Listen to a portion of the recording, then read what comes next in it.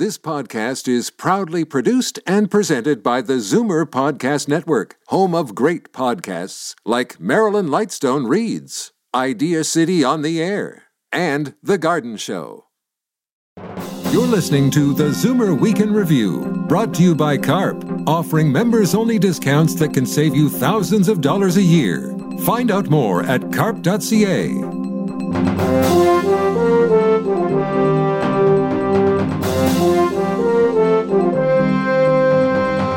Good afternoon. Welcome to the Zoomer Week in Review, all things Zoomer worldwide. I'm Christine Ross in for Libby Znaimer. Canada's 26th Governor-General offers her take on this country's newly appointed Commander-in-Chief, the first Indigenous person to hold the job. And of the over 3 million Canadian boomers, more than a third are considering buying a home as their primary residence within 5 years. That's just one finding in a new survey by Royal LePage that reveals some other surprising housing trends. But first, here are your Zoomer headlines from around the world. Canada may have undercounted almost 6,000 COVID deaths during the first 10 months of the pandemic, and even more since then. The findings are contained in a report by the Royal Society of Canada. Researchers found that if Canada continued to miscount fatalities past last November, the mortality rate may be 2 times higher than reported. This report suggests the uncounted deaths occurred primarily in Canadians older than 45 who were not living in long-term care. This means up to 2/3 of the deaths outside nursing homes are missing from Canada's total. As the pandemic begins to subside, millions of workers in the U.S. are saying, "I quit," in search of more money, more flexibility, and more happiness. Many are rethinking what work means to them, how they're valued, and how they spend their time. And it's leading to a dramatic increase in resignations. A record 4 million people quit their jobs in April alone, according to the U.S. Labor Department. In normal times, people quitting jobs in large numbers signals a healthy economy with plentiful jobs.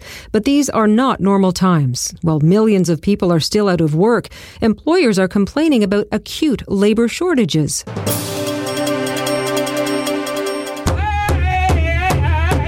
So they're learning too what their parents went through and why the life was so hard and that for First Nations people. A residential school survivor is on a walk of sorrow to Ottawa from Prince Albert, Saskatchewan, and hopes to reach Parliament Hill by the end of this month. Patricia Ballantyne set out last month to honour those who attended residential schools. She made the decision after recent discoveries of unmarked graves at former residential schools. Along the way, the 50-year-old Ballantyne said there have been opportunities to teach her daughter, niece, and nephew, who have all joined her on the walk. There's a new treatment for migraines, an omega-3-based diet. Researchers say the fatty acid found in oily fish, such as sardines and salmon, can reduce migraine headaches by up to half, and those same fats have also been shown to be beneficial for the heart. Published in the British Medical Journal, the research suggests a healthy, balanced diet should include at least 2 portions of fish a week, including 1 of the oily fish. They asked me, "Do you want to be an astronaut?" I said, "Yes." They told me that I had done better and completed the work faster than any of the guys. When Jeff Bezos blasts off on the first human flight by his space company later this month, he's taking 82-year-old Mary Wallace Funk with him. She underwent astronaut training in the 60s before NASA canceled the program. She'll become the oldest person ever to leave the Earth's atmosphere. Bezos' company Blue Origin plans to launch its passengers more than 100 kilometers above the Earth's surface, allowing them to experience microgravity. The capsule will then return to Earth using parachutes. The entire trip will last about 10 minutes. I'm Christine Ross, and those are your Zoomer headlines from around the world. The past is something that we have to come to terms with, but I am going to look forward to ensure that Canadians together will build a better Canada. And I think that is my important role. Mary Simon will be Canada's first Indigenous Governor-General. The 74-year-old Inuk leader and former diplomat grew up in a remote village in northern Quebec and has committed her life to advocating for Inuit rights. Parallels can be drawn between Mary Simon and Canada's 26th Governor-General, Adrienne Clarkson, this country's first person of Asian descent appointed to the position, who also championed the rights of Northern Indigenous communities during her tenure. We reached the Right Honourable Adrienne Clarkson to get her reaction to the new appointment. The Right Honourable Adrienne Clarkson, thank you so much for joining us. I'm delighted to join you, Christine. So you were the first person of Asian heritage appointed to the position of Governor-General. Now we have our first Indigenous Governor-General. What was your initial reaction to the news?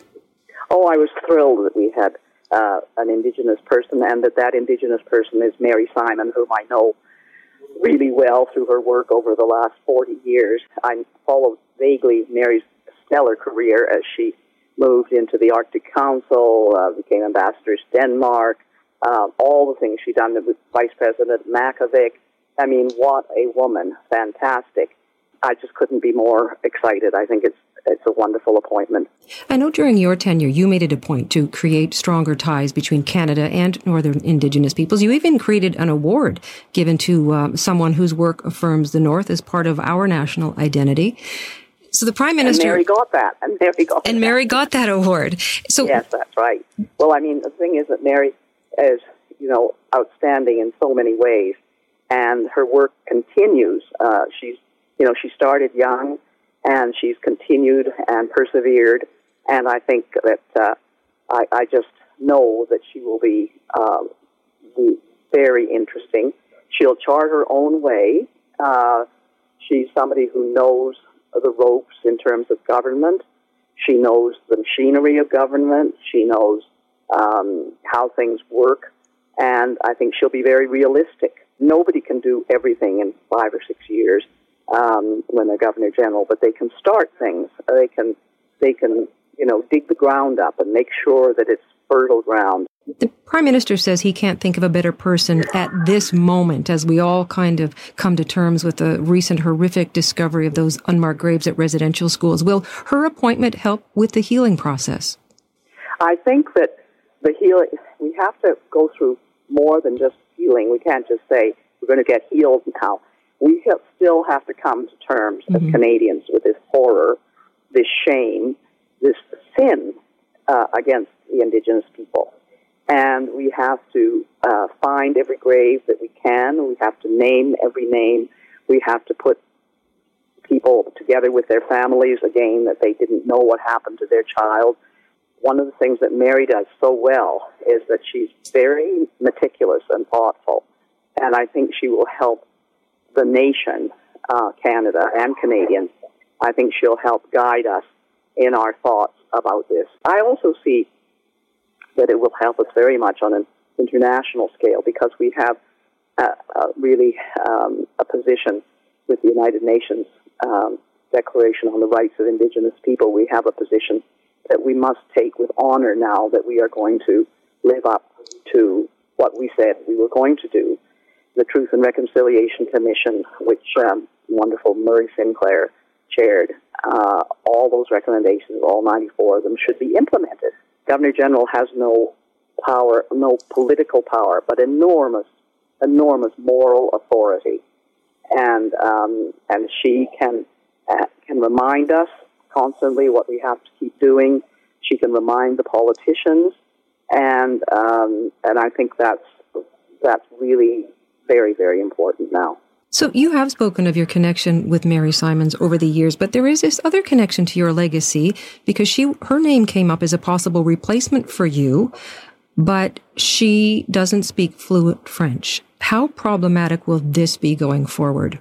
Well, I thought she handled that wonderfully. She wasn't allowed to learn French at her school in northern Quebec. I mean, how weirdly Canadian is that, right? Right. But she's bilingual in Inuktitut and English, and for me, that is wonderful step for Canadians, and I think that Francophones in Canada will understand that. What do you say to the critics, maybe who are growing in number, given what happened in the Governor General's office this last term, who want Canada to do away with the role, calling it highly symbolic and not needed? You have been in that role. They're wrong there, because the Governor General is in the Constitution of Canada, And there's no mention of a Prime Minister in the Constitution of Canada. The Governor-General is where the buck stops, and if you want to change that Constitution, you'd have to have the approval of all 10 provinces, and I don't think you would get that. It is still a very important function because the buck stops at the Governor-General. The Governor-General signs all laws into effect. The Governor-General gives royal assent to everything. The Governor-General is the fount of all the national honours that we have, the Order of Canada, the Literary Awards, the Artistic Awards, all of those, the Bravery Awards, all the military awards. Governor-General is the Commander-in-Chief of the Armed Forces. All of that is very powerful and has been in Canada since 1947. Well, here's a fun question for you. Mary Simon is in her 70s, and for Zoomers, this is fantastic news. It fits in with Moses Neimer's philosophy of aging actively and positive, fulfilling. In that vein, what have you been up to these days? Oh, well, I have my foundation called the Institute for Canadian Citizenship, which is to help new Canadians come into Canadian life with all the tools necessary for them to plunge into belonging to Canada. And it's been going for about 15 years now. We have several very noted programs. One is called CANOO, C-A-N-O-O, which used to be called the Cultural Access Path. So everybody in Canada who becomes a Canadian citizen can go on their telephone and put up CANOO, and they get free access to over 1,800 cultural institutions, all the provincial and public parks, for 1 year with their family of up to 4 children. This means that all our museums, science centers, things that have government contributions to, some way of supported by government, lets people who have committed themselves to choosing us as their country to learn all about it. That was the Right Honourable Adrienne Clarkson, Canada's 26th Governor-General, who served from 1999 to 2005. I'm Christine Ross, and this is the Zoomer Week in Review. Coming up, some surprising housing trends among boomers. You're listening to the Zoomer Week in Review, brought to you by CARP, fighting to hold politicians accountable for better health care. Find out more at carp.ca.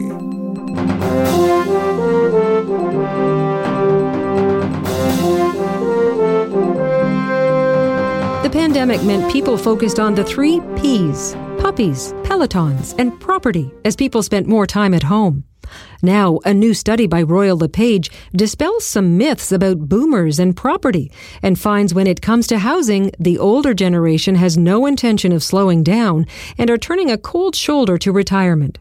We reached Royal LePage President CEO Phil Soper to dig deeper into these emerging trends. What finding of your latest survey surprised you the most on these trends of boomers and housing? The sheer number of baby boomers, those in their mid-50s through early 70s, that are planning on trading in real estate over the next 5 years. Some 3.2 million people in total, which is up considerably from the last time we asked this question in the mid-teens. I mean, a lot of people will find that to be a very surprising stat. What do you think is driving this trend? The first and most important reason is kids have left home. The children of the boomers or the millennials, and they stayed at home longer than any previous generation. But they have finally gone. The research showed some 83% of people in the boomer generation are now childless. And with the kids gone, they're looking at their current properties and saying, it doesn't really fit my current lifestyle. A lot of people, particularly in our most expensive cities, Toronto and Vancouver, are saying that the opportunity cost, the actual value of the home they're sitting on, and of course the property taxes they're paying just too high for what they need in their lives right now. And significant portion, over 70%, said they'd like less maintenance associated with their property if that was possible. But I noticed on your survey there is a number of those who are considering buying a larger home. Yeah, downsizing is not part of the boomer vocabulary. I think that was conceived by futurists some time ago, that people would be downsizing predominantly for financial reasons, taking equity out of their homes and moving to smaller, less valuable homes because they didn't need the space and they needed the money. What this research shows is the majority of people are looking for homes that are the same size or larger, just in different locations. And I think this is a really key point. They're making this move. They're buying and selling real estate for lifestyle choices as opposed to financial necessity. So more country living, possibly? Yeah, a significant portion of this cohort of Canadians is interested in rural or recreational living. Over half said it was an interest of them, which as we look at the crunch that's happened in our cottages, our cabins, right, our chalets across the country during the pandemic, where there's been much more demand than supply, it does point to continued upward pressure on cottage country. So is it this hot housing market that we're in, or is it the pandemic that's kind of this shift with boomers and the housing trends? The pandemic definitely triggered a housing boom. I've called it the COVID catalyst, or the 3 Ps of the pandemic: puppies, peletons, and property. People really put hyper-focus on the homes they were living in, and many found their homes wanting for work-at-home lifestyles. Boomers say the pandemic had much less to do with their decision to move, or their planned decision to move. And if anything, it just delayed it a year or so. They were waiting for the kids to be gone. The current home they were in didn't fit their needs, and they were planning to move regardless. And the time is now and over the next 2 years. So with the adult children that moved home during the pandemic, there are signs that they're now moving out. But is the bank of mom and dad still open for those children? Absolutely. A full 25% of those surveyed indicated that they intended to help their adult children with their own home purchases. That's a pretty significant number if you think of just how many boomers there are in this country. That is millions of families that are going to do an intergenerational wealth transfer to help their kids get into home ownership, which has been very, very good to boomers, of course. Is there any other stat on this survey that kind of stood out to you? Probably just the financial security of this group. We've known that that baby boomers were a wealthy demographic, but their financial security, just how many of them, 2/3 of them are mortgage free, and their home ownership rate is very high. It is a financially secure generation, and they are going to have a major impact on Canada's housing market over the coming half-decade.